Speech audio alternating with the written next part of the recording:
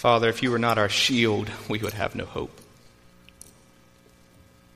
Father, there's so many things in this world that stir us to keep our head down. There's so many things in this world that could tempt us to doubt your goodness. But Lord, as we are here today to make much of Christ as the centerpiece of our gospel, Lord, it is the gospel for which you lift our head. So Father, I pray today, as I have prayed so very often, you would please get me out of the way. Lord, I pray that you would, in these moments, stir us to see you more fully, to show us where our hope lands. Lord, I know even in these moments of tempted anxiety, Father, I trust your sweet promises. Fear not, for I'm with you. Be not dismayed, for I am your God. I will help you and strengthen you and uphold you with my righteous right hand. So, Lord, I'm believing you today and your promises. I'm believing the promises of Luke 12. Do not be anxious about what you're going to say, but in that very hour, the Holy Spirit will give you the words to say. So, Lord, that's what I'm asking.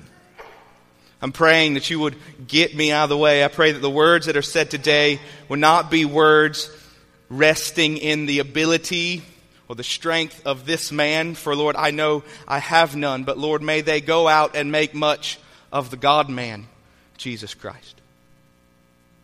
So, Lord, we simply come and ask that we would get a fuller, bigger view of how trustworthy our God is today. And it's in the sweet name of Christ we pray. Amen. Well, I want to start off by saying what a joy it is to be here this morning. I was immensely humbled when Pastor Brandon called me, and then not only humbled but filled with joy at the opportunity to be back here with you this morning. I look out at so many faces that truly are family.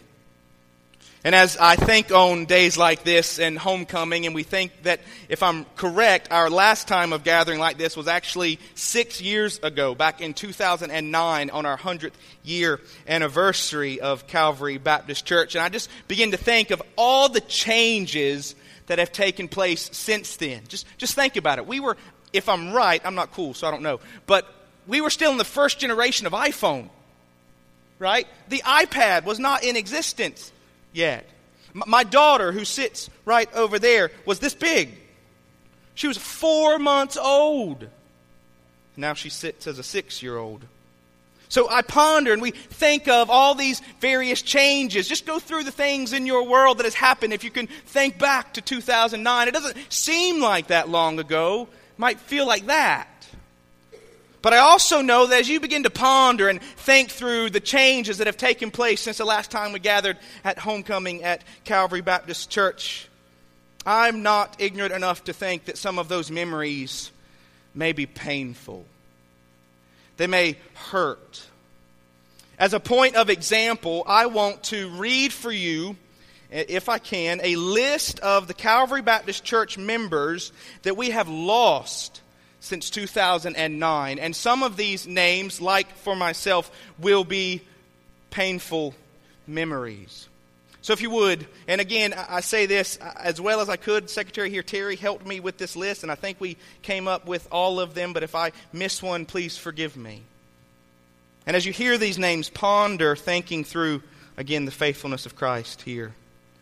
Eddie Bedgood, Lee Jones, Randolph Moore, Doris Davis, Glenn Rogers, Bonnie Tippett, Janet Hamilton, Joyce Tedderton, Tara Stewart, Doris Bullock, Joseph Langston, Ray Johnson, Aretha Bridgers, Kenneth McAllister, Margaret Jones, Letha Mae Williams, Harold Edwards, Dewey Butler, Marie Sherrod, Ernest Bowden, Mary Louise Armstrong, Teresa Melton, Flora Lamb, Mildred Rogers, Willie Ellis, Leona Barnes, Irma Mooring, Betty Farmer, Margaret Smith,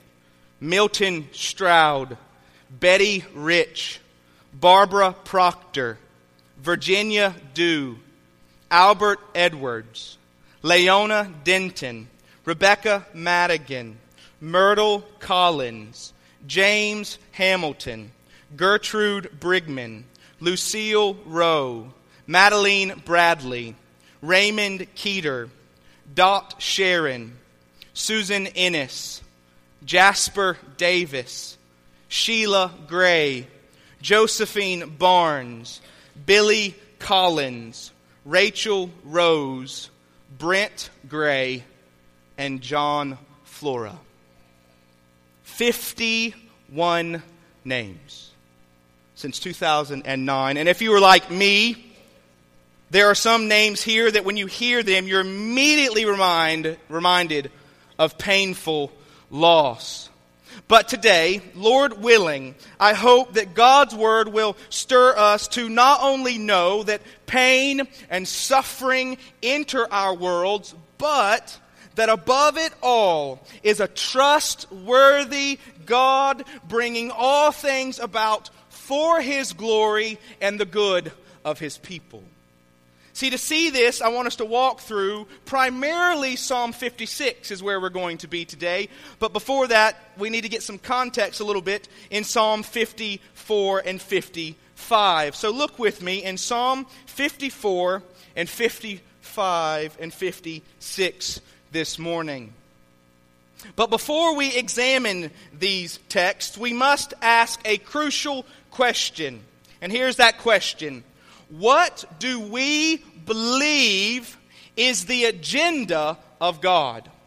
What do we believe is the agenda of God? We have to ask, do we doubt or question God's goodness at times when we wrongly assume He's failing? And hear me, that is a very wrong assumption, because let me be assured this morning and tell you that our God never fails. We just struggle to recognize it at times because if we're honest, we're not focused on His agenda, but far too often our own. So as we look at these texts, and in these texts, David is going to reveal his current difficulties he is facing. We see these difficulties can come from two places that David mentions. These betrayals can come first from those he describes as outside. And then we're going to also see those who are described in this difficulty come from those who are close to us. But first, let's look at the outside opposition in Psalm 54, starting in verses 1 through 3. He says, "O God, save me by your name, and vindicate me by your might. O God, hear my prayer. Give ear to the words of my mouth." Look at verse 3. "For strangers have risen against me. Ruthless men seek my life. They do not set God before themselves." Notice how David describes these individuals, specifically in verse 3. He calls these men, these people bringing about opposition, he calls them strangers or ruthless men.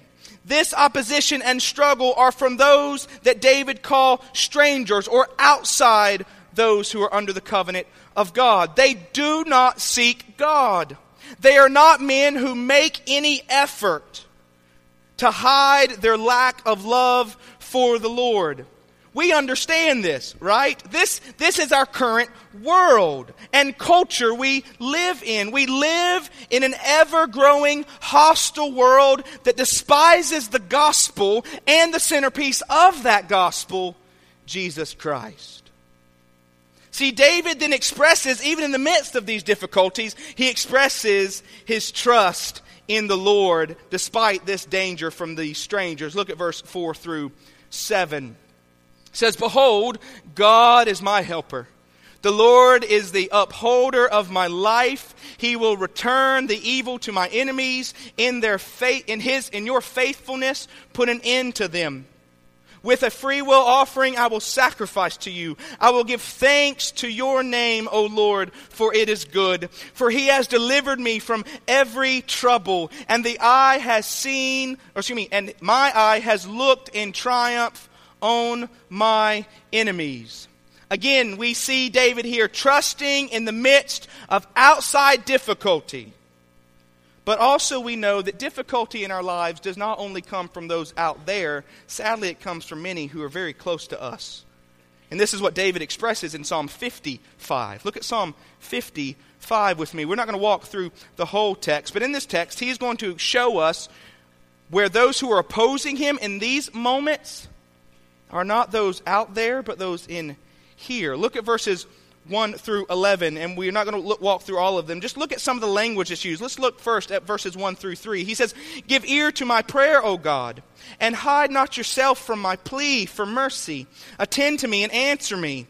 I'm restless in my complaint, and I moan because of the noise of the enemy, because of the oppression of the wicked." So we first see David describe these people as enemies or wicked in verse 3. Look with me in verse 9 how he describes these individuals. He says, "Destroy, O Lord, divide their tongues, for I see violence and strife in the city." He says these people who are opposing him are violent and they're full of strife.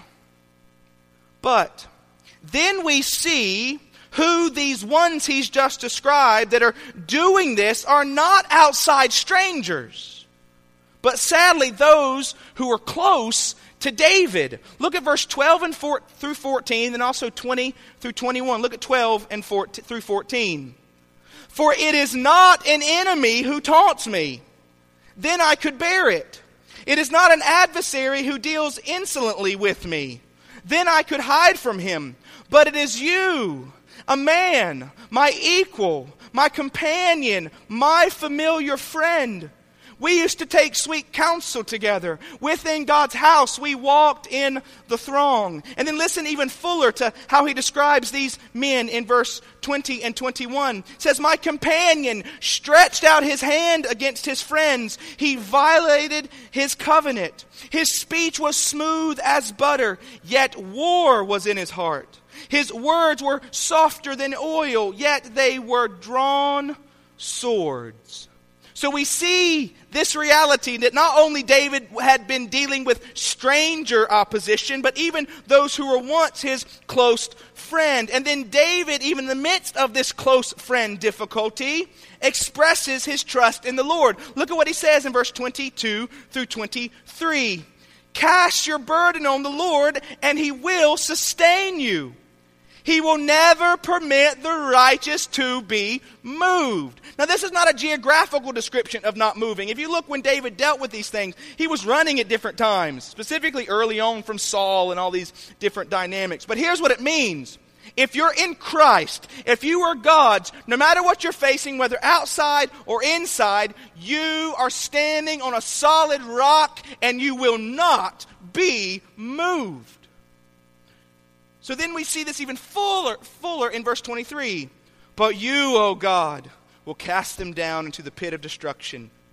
Men of blood and treachery shall not live out half their days." And then look at the final words of verse 23 in Psalm 55. "But I will trust in you." Do you see here that in the midst of these descriptions of Psalm 54, those outsiders causing issues, and then here those who were once his familiar friend causing opposition, he says this glorious truth. He says, "But I will trust in you." It is not an accident. Look at the title then of Psalm 56. "In God I trust." So yes, while the scenarios and the life circumstances were different in Psalm 54 and Psalm 55, God saw fit to compile and put these right near each other. Again, it is not an accident that these two psalms, showing these separate sources of trouble and difficulty and pain for David, both those strangers out there and the friends in here, lead to a psalm reminding of our call to trust in the Lord. Look at Psalm 56 with me, starting in verse 1 and 2. Be gracious to me, O God, for man tramples on me. All day long an attacker oppresses me. My enemies trample on me all day long, for many attack me proudly. These all day long attackers seem to be from the strangers and the friends. We also know that even in David's life, some of those who were pressing him and wanting harm for him was his very own son. And as he's walking through this, he's describing these things. But then look at verses 3 and 4. When I am afraid, I put my trust in you. In God, whose word I praise, in God I trust. I shall not be afraid. What can flesh do to me? Notice these very specific words. He says, when I am afraid. The question is not if, but when. We all will find ourselves fearful because of the circumstances before us. But the question is, what do we do in the midst of those times? I put my trust in you. In God, the sovereign Lord of all things. And then notice what he says, whose word I praise. I ask, do we know the words and promises of God enough to trust and praise him for them? And because we know those promises, but not only the promises, we know and trust the character of the one declaring those promises. It's that reason that we can say, in God I trust, I shall not be afraid. What can man do to me? So can I go, here's a question, can I go through anything that can ultimately thwart or stop the plan and purposes of God? And the clear answer of Scripture is no. We will flesh this out a little bit more in our time together, but look with me in verses 5 through 7, continuing through this psalm. All day long they injure my cause. Listen to the specific language. All their thoughts are against me for evil. I want you to take that little phrase and stick it in your mind. Remember this phrase, because we're going to see a connection to that phrase and another phrase a little bit later. But then look at how 6 and 7 flesh out what these people against him were doing. Look at verse 6. They stir up strife. They lurk. They watch my steps as they have waited for my life. For their crime will they escape in wrath, cast down the peoples, O God. But then listen to these glorious truth of verse 8. You have kept count of my tossings. You have put my tears in your bottle. Are they not in your book? Hear me, beloved. God is aware and concerned with your every struggle.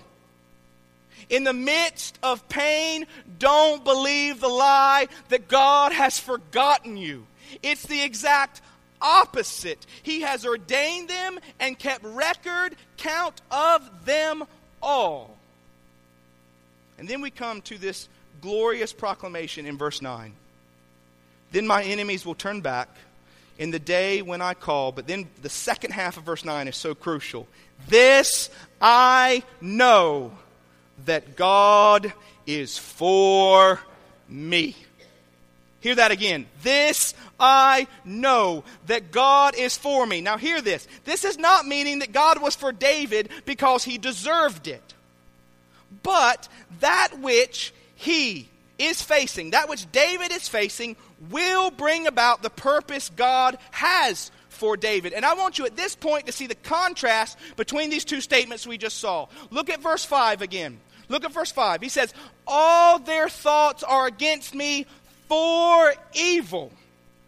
Then contrast that with verse 9. But this I know, that my God is for me. See, this is a very similar proclamation to one of the famous patriarchs of the Scriptures, back specifically in Genesis chapter 50. You can turn there if you want to, or just listen. But Genesis chapter 50, starting in verse 15 through 20, this is a proclamation of Joseph. Listen to what Joseph says and how this sounds very similar to what the psalmist just said. All their thoughts are against me for evil, but this I know, God is for me. Listen to Joseph's proclamation in a few verses. Look at verse 15 through 20 of Genesis chapter 50. When Joseph's brothers saw that their father was dead, they said, "It may be that Joseph will hate us and pay us back for all the evil that we did to him." So they sent a message to Joseph saying, "Your father gave this command before he died. Say to Joseph, please forgive the transgressions of your brothers and their sin because they did evil to you. And now, please forgive the transgression of the servants of God of your father." And Joseph wept when he spoke to them. His brothers also came and fell down before him, and they said, "Behold, we are your servants." But Joseph said to them, "Do not fear, for am I in the place of God? As for you, you meant," hear this, "you meant evil against me, but God meant it for good." You meant it for evil against me, but God meant it for good, to bring it about that many people should be kept alive as they are today. When I was studying for this, I had actually walked through this text weeks before, and I think we were at Briar Creek. I was sitting, in the parking lot, and Kim had gone briefly into a store. And if you're ever in the Raleigh-Durham area, I challenge you, turn on the radio to 105.5. It's Truth Network, just great preaching on there. R.C. Sproul was on there this afternoon when I was listening to him, and he began to talk about Genesis 50, verse 20, again, where it says, "As for you, you meant it." They had meaning. They meant evil against me, but God meant it for good. And it specifically said to bring about that many people should be kept alive to this day. The question is this: what is the good that God meant it?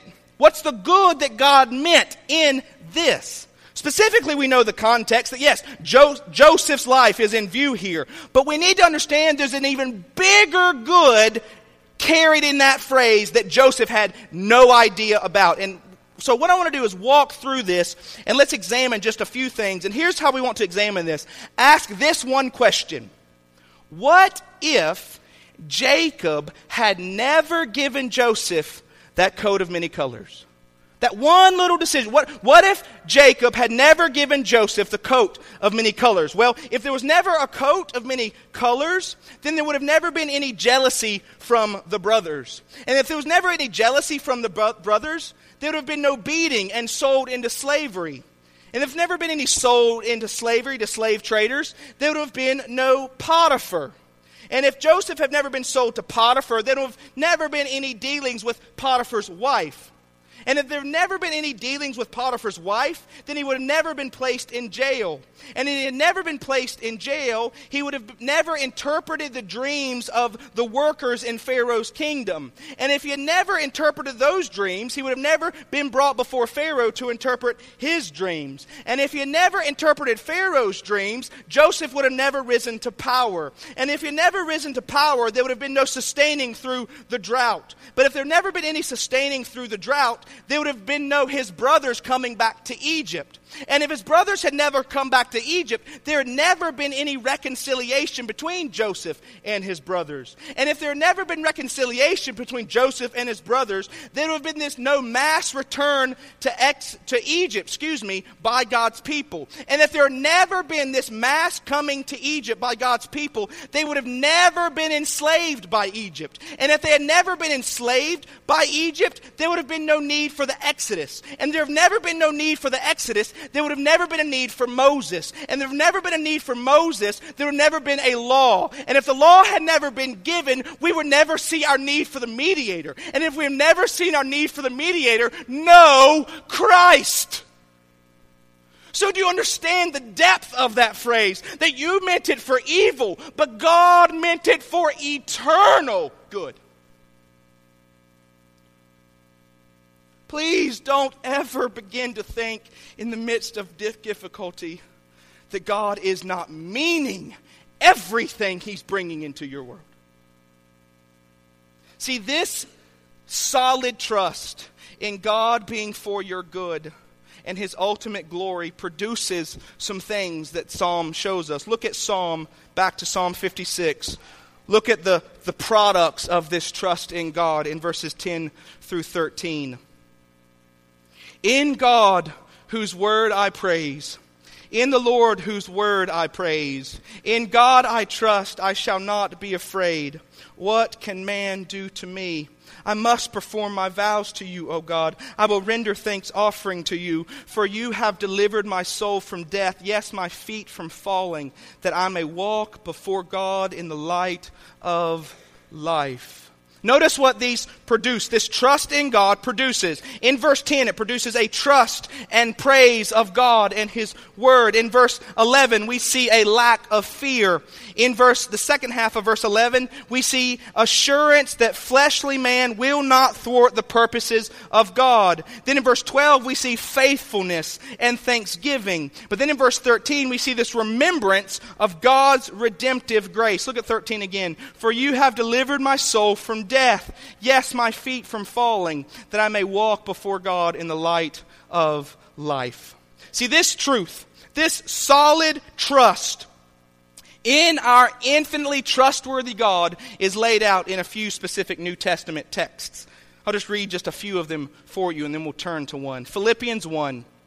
I am sure of this. Hear that language. I'm sure of this, that He who began a good work in you will bring it to completion at the day of Jesus Christ. Hebrews 12:2, looking to Jesus, the founder and author and perfecter of our faith, who for the joy that was set before Him endured the cross, despising the shame, and is seated at the right hand of the throne of God. But if there is any text that makes this so clear, I want us to turn there together and look. It's Romans 8:28 through 39.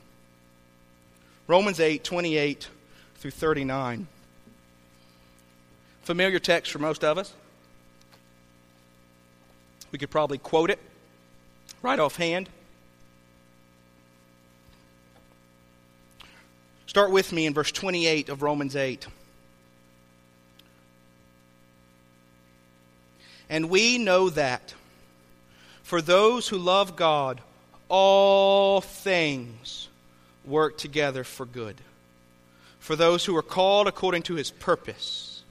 Look at how Paul describes believers in this little verse. He says, those who love God. That is an amazing description of a believer. It means that our affections have changed. We once were enemies of God, but now we love God. If you were here at Sunday school, Paul is the embodiment of this. He hated the true God. He thought he was pursuing God, but he was hating the true God because he was hating His Son, Jesus Christ. So he hated God, but then when He saved him on that Damascus road, he moved from an enemy of God to a lover of God through Jesus Christ. So those who love God, meaning that we love His glory and we long to worship our greatest delight, Jesus Christ. But notice what this text says. It says, for all of these, for these believers, all things. What's not in that phrase, all things?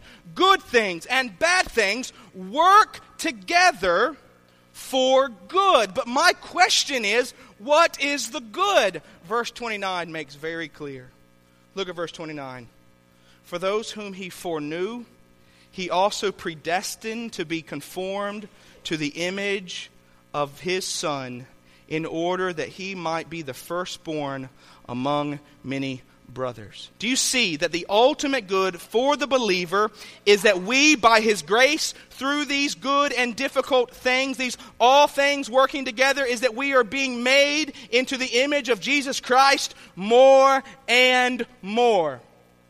The illustration I like to think on is a potter whose hand is on clay, and he, as a loving potter sometimes brings things into our lives that feel like a sponge soaked in warm water. And he runs that warm sponge along the clay, and it's good. It's a blessing. It's a gift that he gives us, and he's using to shape us. But also as a potter, he sometimes brings in things into our world that hurt, like sandpaper. He picks up a piece of sandpaper and runs down this hard edge on the clay. Hear me, the good news, and it is appropriate to pray sometimes that the difficulty and the pain would be relieved. But hear me, the good news is not that the pain would be relieved in your timing. Here's the good news, even if that painful dynamic never goes away. Here's the good news. The potter never takes his hands off the clay.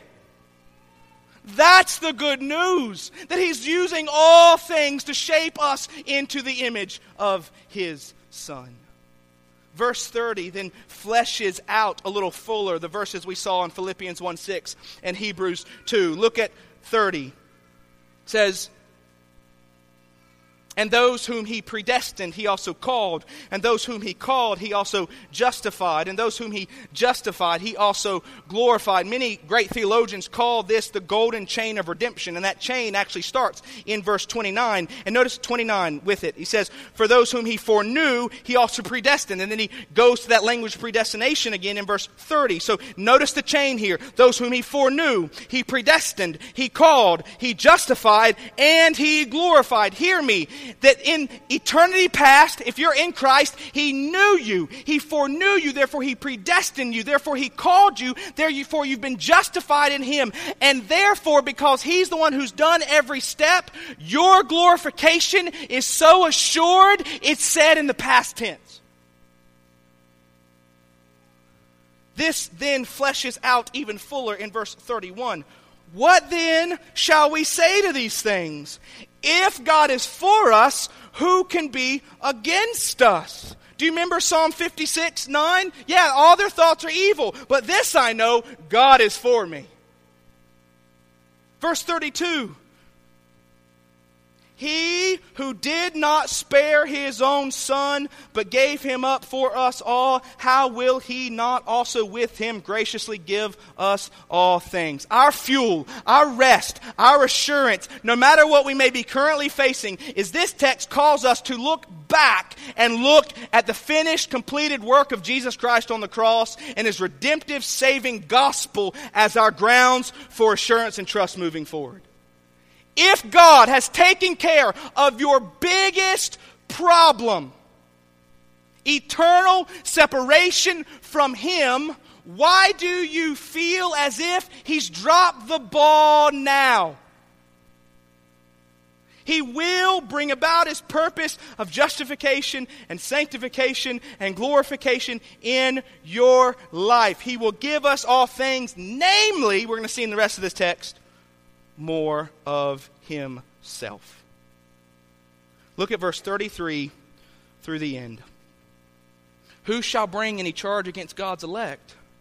It is God who justifies. Who is to condemn? Christ Jesus is the one who died. More than that, who was raised, who is at the right hand of God, who indeed is interceding for us. Who shall separate us from the love of Christ? Shall tribulation or distress or persecution or famine or nakedness or danger or sword? As it is written, for your sake we are being killed all the day long. We are regarded as sheep to be slaughtered. No, verse 37, no. In all these things we are more than conquerors through him who loved us. Notice that very important little word in verse 37. In. It does not say, despite these things, not if we avoid these things. These things, all the things he just mentioned, are part of the plan of his redemptive work in us. Difficulty is not evidence of a lack of love, but love to bring about his purpose of our greatest good, deeper holiness and fuller joy in our Savior. Again, I question myself so very often. My own God's Agenda page. I've been reading this good devotional with daily Bible reading, but Paul Tripp wrote a recent, I'm not going to read the whole article, the whole little page, but 2 paragraphs here, and I think they're timely for us to ask. He says, "I'm deeply persuaded that many of us struggle with questions of God's goodness, faithfulness, and love, not because He has been unfaithful to any promise in any way, but because we simply are not on His agenda page. Our agenda, our definition of what is good, the good that God should do for us, is a life of comfortable, pleasurable, predictable life. One in which there's lots of human affirmation and absence of suffering. But consider God's agenda in various passages. And I'm going to read them. I'm just going to give you the references. James 1, 2 through 4. 1 Peter 1, 6 through 7. Romans 5, 1 through 5. Philippians 3, 7 through 9. He then says, the message is consistent throughout the New Testament. God is not working to deliver you your personal definition of happiness. If you're on that agenda page, you're going to be disappointed with God, and you're going to wonder if He loves you. See, God is after something better, your holiness. That is the final completion of His redemptive work in you. The difficulties you face are not in any way separate from God's plan. They are not to show the failure of God's plan. They are not signs He has turned His back on you. No, those tough moments are a sure sign of the zeal of His redemptive love. The question this morning for us is, do we trust and believe that no matter our circumstances, God is for us and is bringing about the completion of His started work in us who are in Christ? Calvary Baptist Church, if I could gird up one deep, abiding truth for you today, it would be this. It's that the same God who was eternally on His throne since those 5 members joined Calvary Baptist Church, since when Calvary was inaugurated 100+ years ago, since God spoke, "Let there be light," and to eternity past, that same God who sat on His throne then is never getting off in the future. He is an infinitely trustworthy God. So in the next 5 years, until the next homecoming, if the Lord sees fit for that to come about, in moments of pain and struggle that will come either from those outside the body, and sadly sometimes those within the body, and sadly sometimes even in our own broken body through sickness, we can fix our eyes to God. We can trust that He, and trust in Him, that He is gloriously working all things out. And under it all, we trust this deep truth. God is God. I want to end with this other quote by Paul Tripp. That in those moments when we're tempted to forget that, in those moments when we're tempted to not see God and His working, and how He graciously sometimes reveals how He's working and moving and doing all these things. But hear me, in the moment when it's sometimes hard to see and it's painful and you're struggling, let me tell you, don't look to the strangers or the once former friends. Look up and remember that above your life is a throne. And on that throne, it's occupied by a God of unimaginable majesty and power. And He is ruling and controlling this universe for His glory and the good and joy of His people. I don't know where you are this morning, but here's what we're going to do in closing. I'm going to challenge you in the first few moments, even before we sing together. Pray. And here's what I want to challenge you to pray. Maybe you want to pray right where you are. Maybe you want to come down to the altar and pray, but here's what I want to ask. Are you currently going through a season, if you'd be honest, you're doubting your trustworthy God?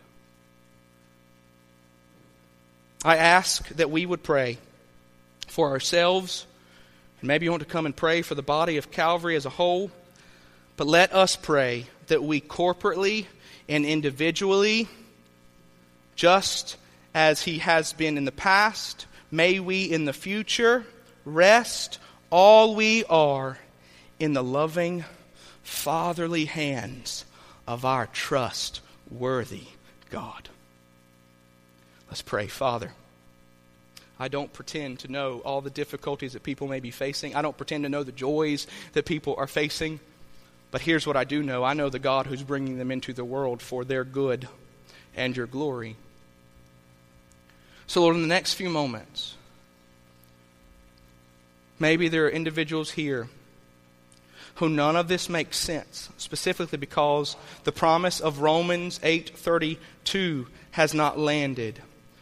If he who did not spare his own son, how much more will he graciously give us all things? We have no hope for our future if we are not banking on the past work of Christ on the cross.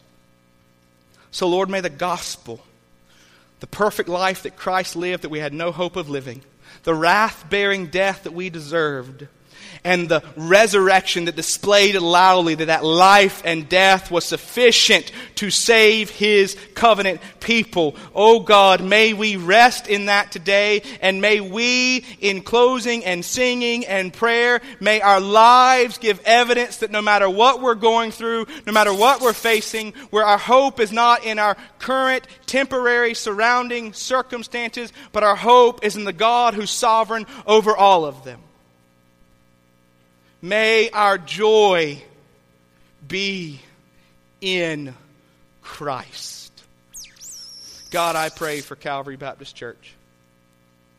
I pray that this body that you have graciously used in my own heart as a tool to shape me fuller into the image of Christ, I pray that we'd use her as a buttress and pillar of the truth of the glory of the God who has saved us. May we be a people that just as we have the past 106 years, Lord, may it all be about the glory of Christ for the next 5, 10, however long you see fit to allow this church to tarry.